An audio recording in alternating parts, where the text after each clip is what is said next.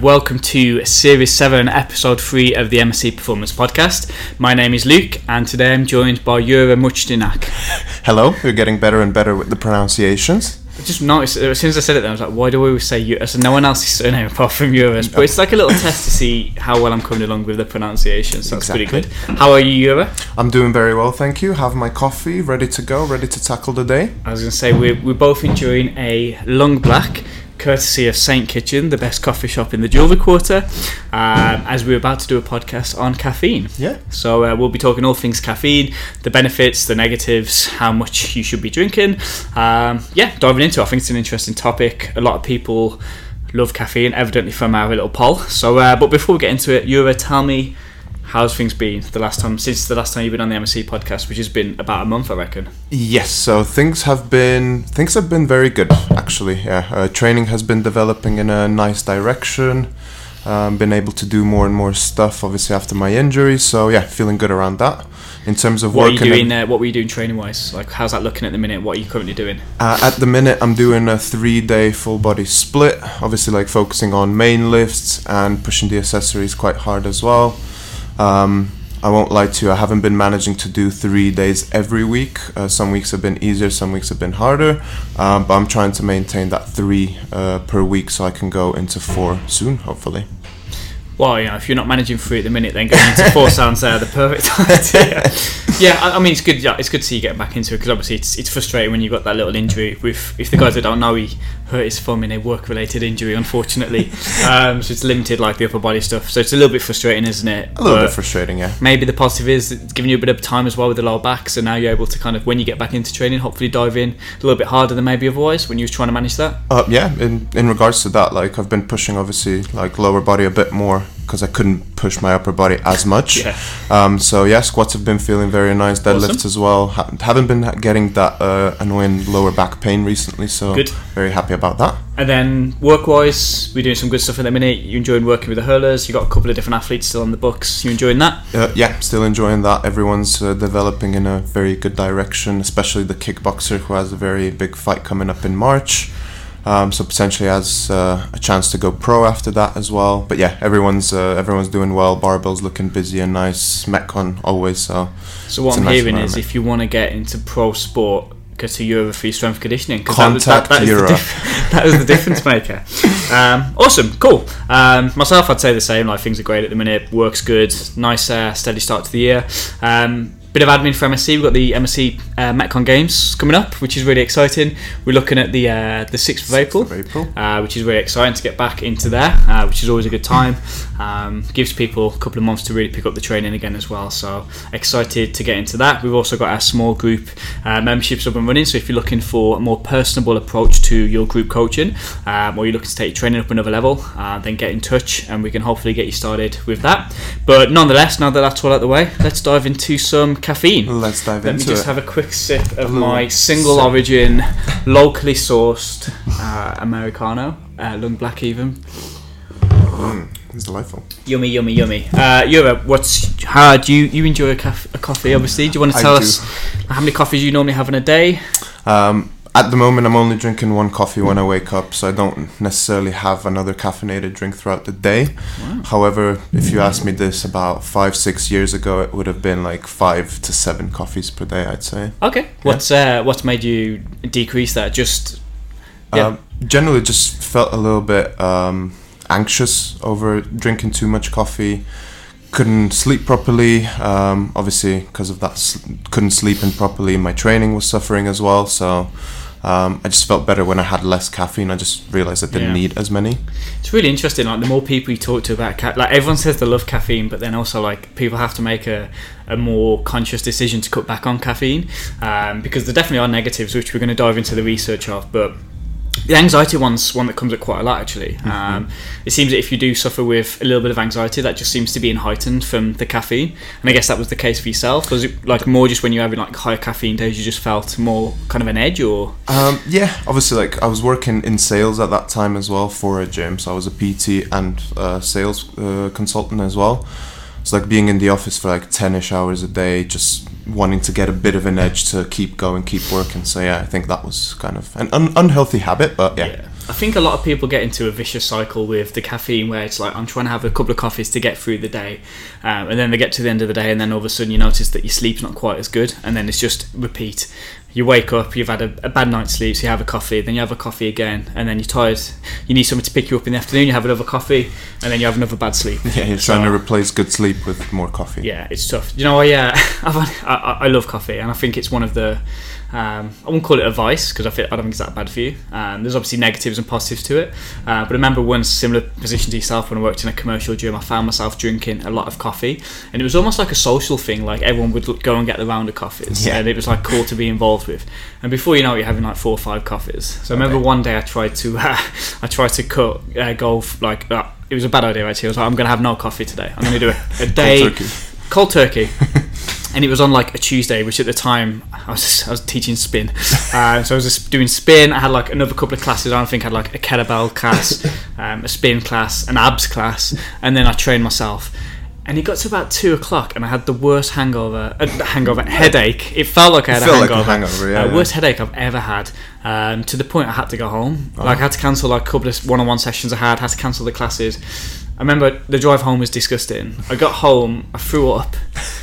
Then I remember this, I had a double espresso and a 20-minute nap, and I woke up and I felt like, what is right? And I was like, man, like, 2 things. It's like, A, I need to cut back on the coffee. Need to change. But B, man, I cannot do the cold turkey. That's just a bad idea. Yeah, so I think since like a bit more manageable amounts of coffee, and I think if that's like your one vice, it's probably not the worst thing in the world. There's worse things to be addicted to, or worse things to be have as your vice. Well, let's get into the poll that we put up then on MSC, and we'll kind of talk through the findings and kind of if it's in line with what we thought, and then we can dive into the research. So first question we had is was not that one. Is, do you always have a caffeinated drink? And out of the 84 quick maths that answered, 73% always had a caffeinated drink, 23% didn't, which is quite interesting. I thought it might have been a bit higher. I was expecting it to be higher as well, if I'm being honest. Yeah, I guess we'll talk about research later on, but yeah, that was interesting.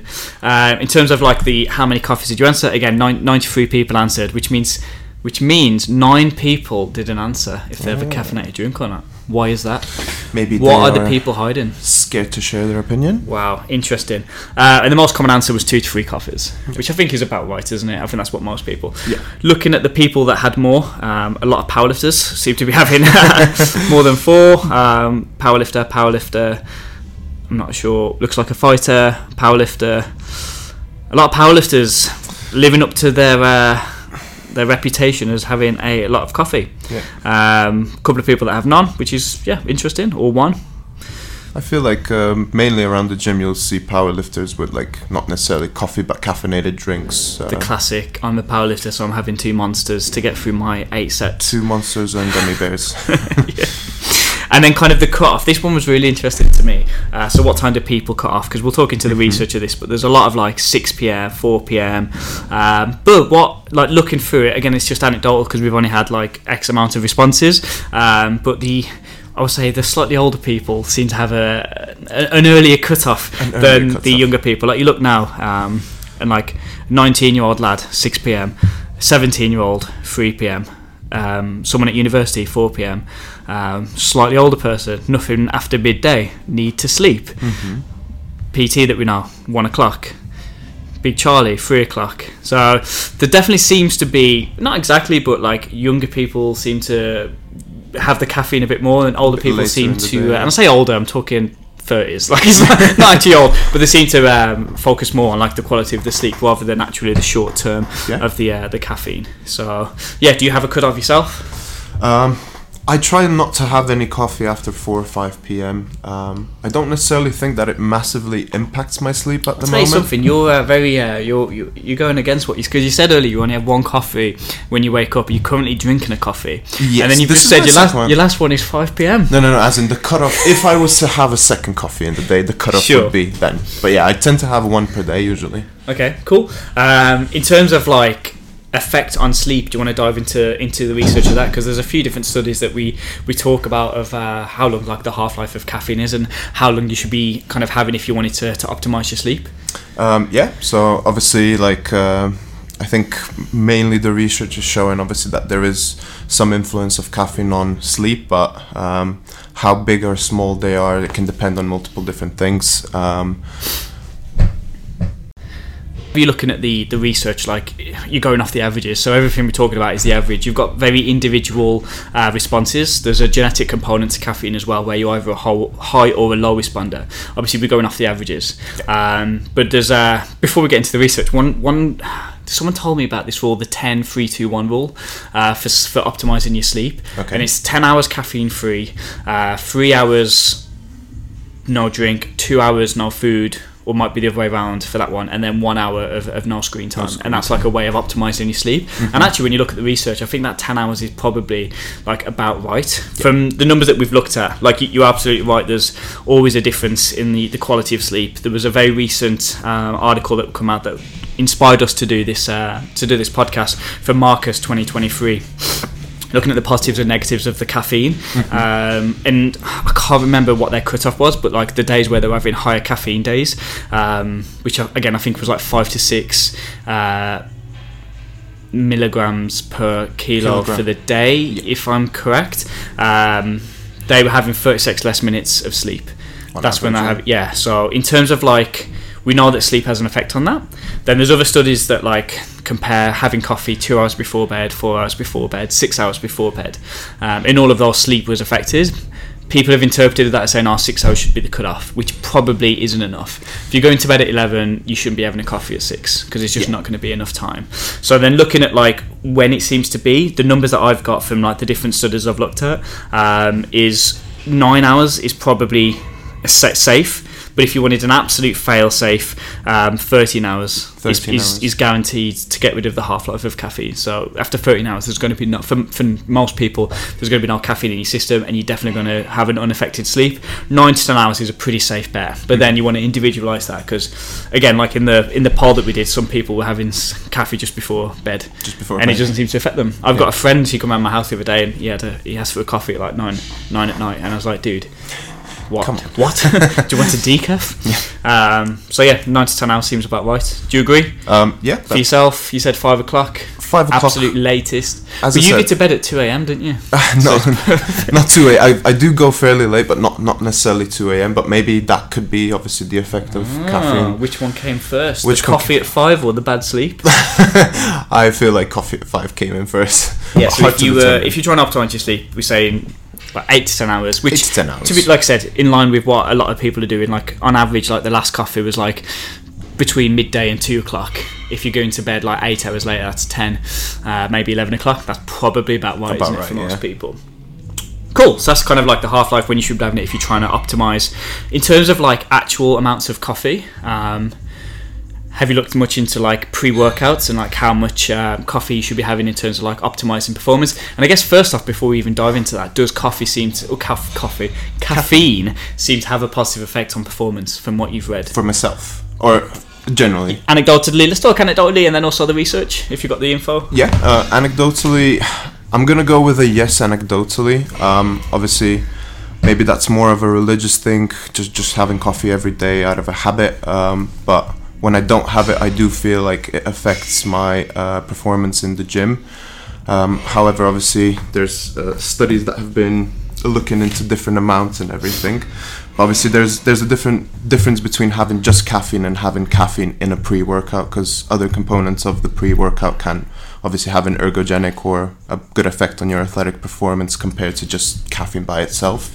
I think like the regular doses and supplements, obviously I think it ranges in between about 150 to 300-ish, maybe even 400-ish in some cases, whereas a regular cup of coffee, like your regular cup of coffee would have usually about 80 to 100, we said, something like that. Yeah, and I think like maybe like a coffee shop's a little bit more, but for the average coffee at home, you're looking at about 80 to 100. 80 to 100, yeah. What about yourself, Luke? What are your kind of coffee habits in a day? Do you usually have one coffee, or is it... I have a lot of coffee, and I have probably about four or five coffees a day. Wow. But I do try and have them all by like, with the exception of a Monday when lovely Naz brings me in a coffee at 3:30. That's the latest I'll ever have one. But most days I try and have it like, I like that 10-hour rule. So for myself, I go to bed at like on average 11. So I normally like to have my latest coffee at 1. I'm not a fan of coffee pre-workout. I do understand that there are benefits to it. So let's dive back into that research. So yeah. Sorry, you said pre-workouts have between 200 to 300 per serving. Yeah, obviously give or take a little bit. And what does the research say on like caffeine pre-workout or pre-training? Does it have an effect? I mean, obviously there's different studies out there, but most of the studies say that it can have a positive effect, but not necessarily taken as a pre-workout, just as a general kind of consumption throughout the day. Yeah. But obviously if you are taking it as a pre-workout, you should be taking it at least an hour or an hour and a half before, if you're looking for those effects, because it will take a little bit to absorb. Yeah, it's definitely not an instant thing. Yeah. You want to take it at the last second. I think it's quite common for people to say, like, as they're on the way to the gym, they start having the drink. I see a lot of people, like, they'll have like half the drink pretty quick an hour out, then they'll sip the last part a little bit slower later on. So yeah, I mean, like you said, like, there does seem to be a very small effect. It doesn't seem to be this massive effect, which some people act like without caffeine they wouldn't be able to train. And you do wonder about that, how much is like, how much is the social side of things, where it's like, or like the environment of like, oh man, I'm smashing loads of caffeine and I'm going to work out super hard. But in terms of like what I read, it seems to have an improvement in like the velocity, the bar velocity. It seems to have an impact, like it reduced the RPE of the sets that you're doing. So it does seem to have like a short-term effect on that. When you're looking at the studies, long-term it doesn't seem to have that much of an effect, because it's like a 10% improvement in bar velocity, which is, I mean, I would absolutely say that's pretty big. Mm-hmm. But I guess over like a 4-week study, it's not going to amount to that much. But I think when you start to compound that over time, that like 10% improvement in bar velocity means you might be able to lift another, let's say 5-10% more. Long term, that's going to really help with your strength gains. Interesting, when you talk about the strength gains, it seems to have more of an effect on lower body than it does upper. Upper body doesn't seem to have as much of an effect from caffeine, and I'm not entirely sure why that would be, but lower body seems to be more affected. So I think that also kind of encompasses people that might do cycling or running. Like, caffeine's also going to be a positive for that. Definitely. But maybe if you're doing something very upper body dominant, you might not notice as much of an effect. But there does seem to be a small win. You mentioned at the start about looking at like the positives and the negatives. So I think, most people are lifting a little bit more, the guys that are having caffeine, but we mentioned about the sleep. And in the recent study by Marcus, which we said we inspired the podcast, people on average were getting 30 minutes less sleep a day for the guys that were like habitually having caffeine throughout the day, or like having a high caffeine day. Do you want to dive into that a little bit? So obviously this was done on it wasn't done on lifting, but it was done on cycling, I think. So it's not like a strength adaptations. It was more kind of like just like looking at the day of someone that has high caffeine, low and medium days. So so I think obviously I read the same study. In that study, obviously they looked into how much caffeine would actually benefit you in terms of like risk to reward ratio on caffeine, and obviously there was diminished returns, because even though in some cases it would increase athletic performance, the amount of sleep that person lost on an average obviously would kind of dumb down the benefit of it over a long term. Obviously, like for a good performance, we need to have quality sleep, quality nutrition, etc. So obviously these kind of things, if long term they're impacting our sleep, obviously it's going to impact the performance in long term. So maybe it's a good question to kind of ask if it's worth it in the first place. Yeah, so you improving your bar velocity by 10%. The negative is you're sleeping 30 minutes worse. There was another study that said on average the people that were having higher caffeine days were sleeping 45 minutes worth, which is massive, man. Like, if you're sleeping 8 hours, it's almost like an hour's worth sleep. If it's 45 minutes, it's almost like a tenth of the sleep. It's a pretty big. So you're getting 10% more velocity, you're losing 10% of the sleep. And it's kind of what's more important to yourself. Exactly.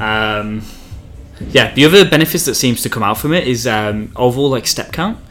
Yes, the overall step count apparently increased in all of the studies, even though the sleep was a little bit obviously rocky. Daily step count definitely increased for every participant in that day. So you can debate obviously that with caffeine you can do more work, but obviously how much more work can you do if you're not as recovered? Yeah. So the guys are having, from that study, you were having 36 less minutes sleep, but the guys that were doing like the medium to high caffeine days were having 1,000 extra steps. And I guess that just comes down to like how you're feeling. If you're feeling a little bit sluggish through the day, you're less likely to increase your activity. We also talk about like NEATA, like non-exercise activity. You know, just like if you've had a couple of coffees, for right or wrong, you probably just find yourself like moving around a little bit more compared to not, like fidgeting, which is probably not good for someone like yourself with the anxiety if you find yourself fidgeting. But like if you've got an overall goal of weight loss or fat loss, probably having medium caffeine days is probably a benefit. Be good for you, yeah, because it's increasing activities from a fat loss perspective as well. Like, I'll start by saying with this, like the long-term outcome, I'm not sure like how much it does, but people that had caffeine prior to, which this study, by the way, it sounds amazing. We were joking before where like all the people that come to us with studies, it's always like, can you do a 3 rep max on deadlift, or can we do a muscle biopsy, which is like cutting a part of your leg out, which sounds horrible. This study was, we want you to go to the lab, we're going to give you a coffee, and then you can eat at the buffet. Yeah.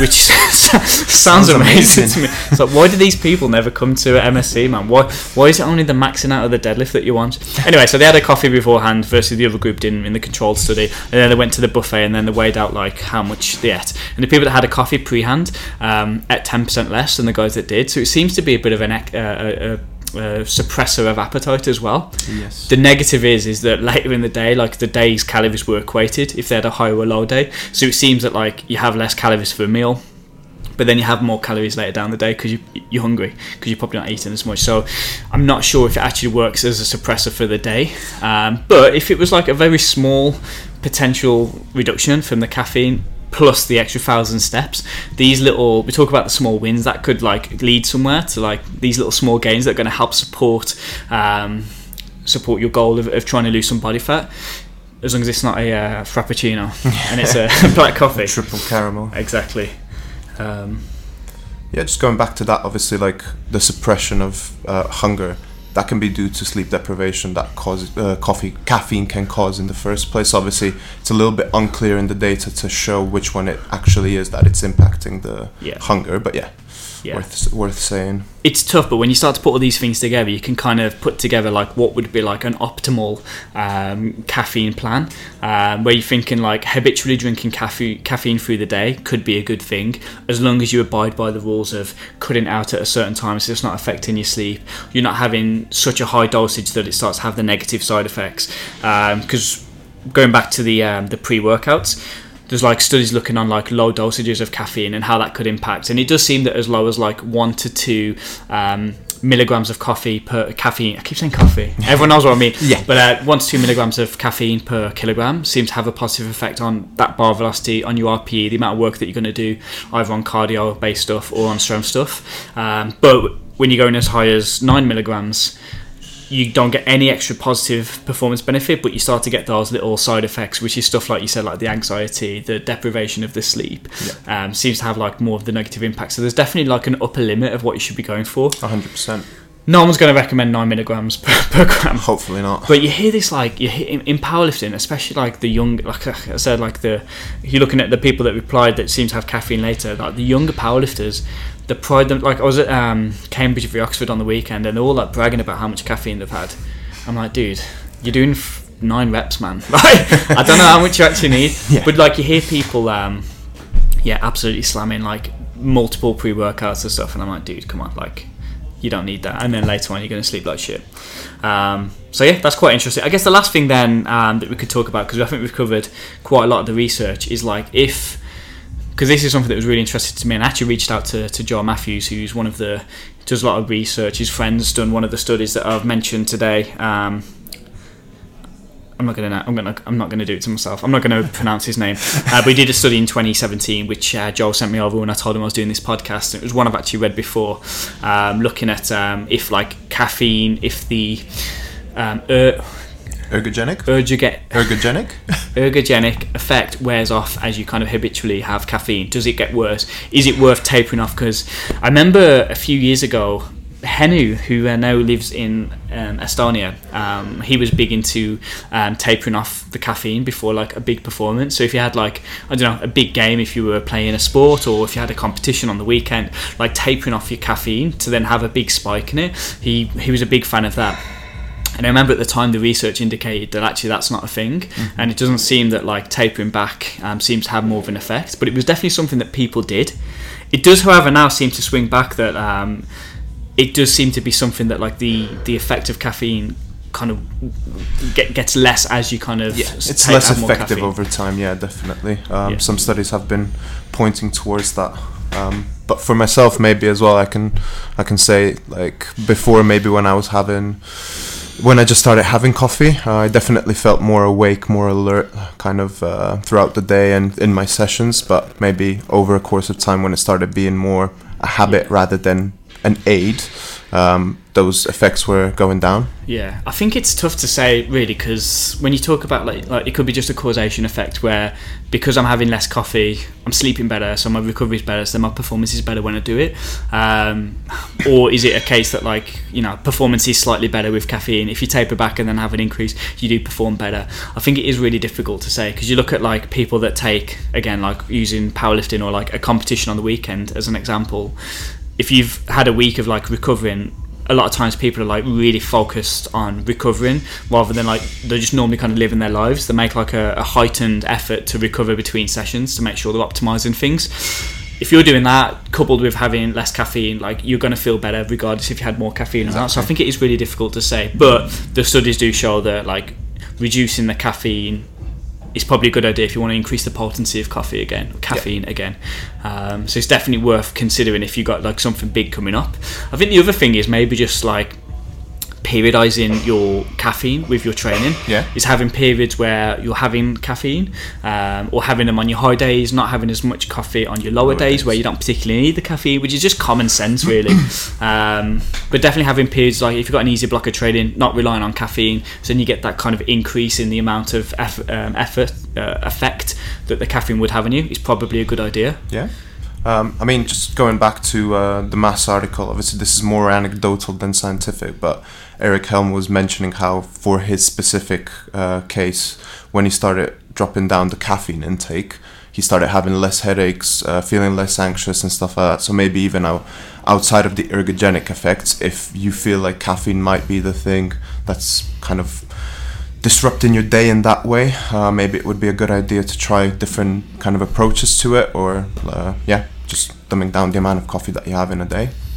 I think that's smart, isn't it? I think you can abide these rules, but like you definitely don't need to have like a ridiculous high amount of caffeine to get the benefit. Again, looking at the studies, 5 to 6 milligrams per kg seems to have a good effect when you start having as much as 9, which is a hell of an effort to get 9. But if you weigh 60 kilograms, 9 all of a sudden like isn't that much. It's like five cups of coffee. So if you're on the lighter side and you're having a lot of coffee, like you're probably having more of the negatives without the potential benefits. So there's definitely a part where you can start to overdo it, but overall I think like we're both on the same page that caffeine has a positive on your performance. It can have a positive on your life, but there's definitely an upper limit where it starts to have more negatives than positives. Definitely, yeah. I agree. Is there anything else that you want to kind of go through? Or we're kind of gone through a lot of the research. I always like to summarise things.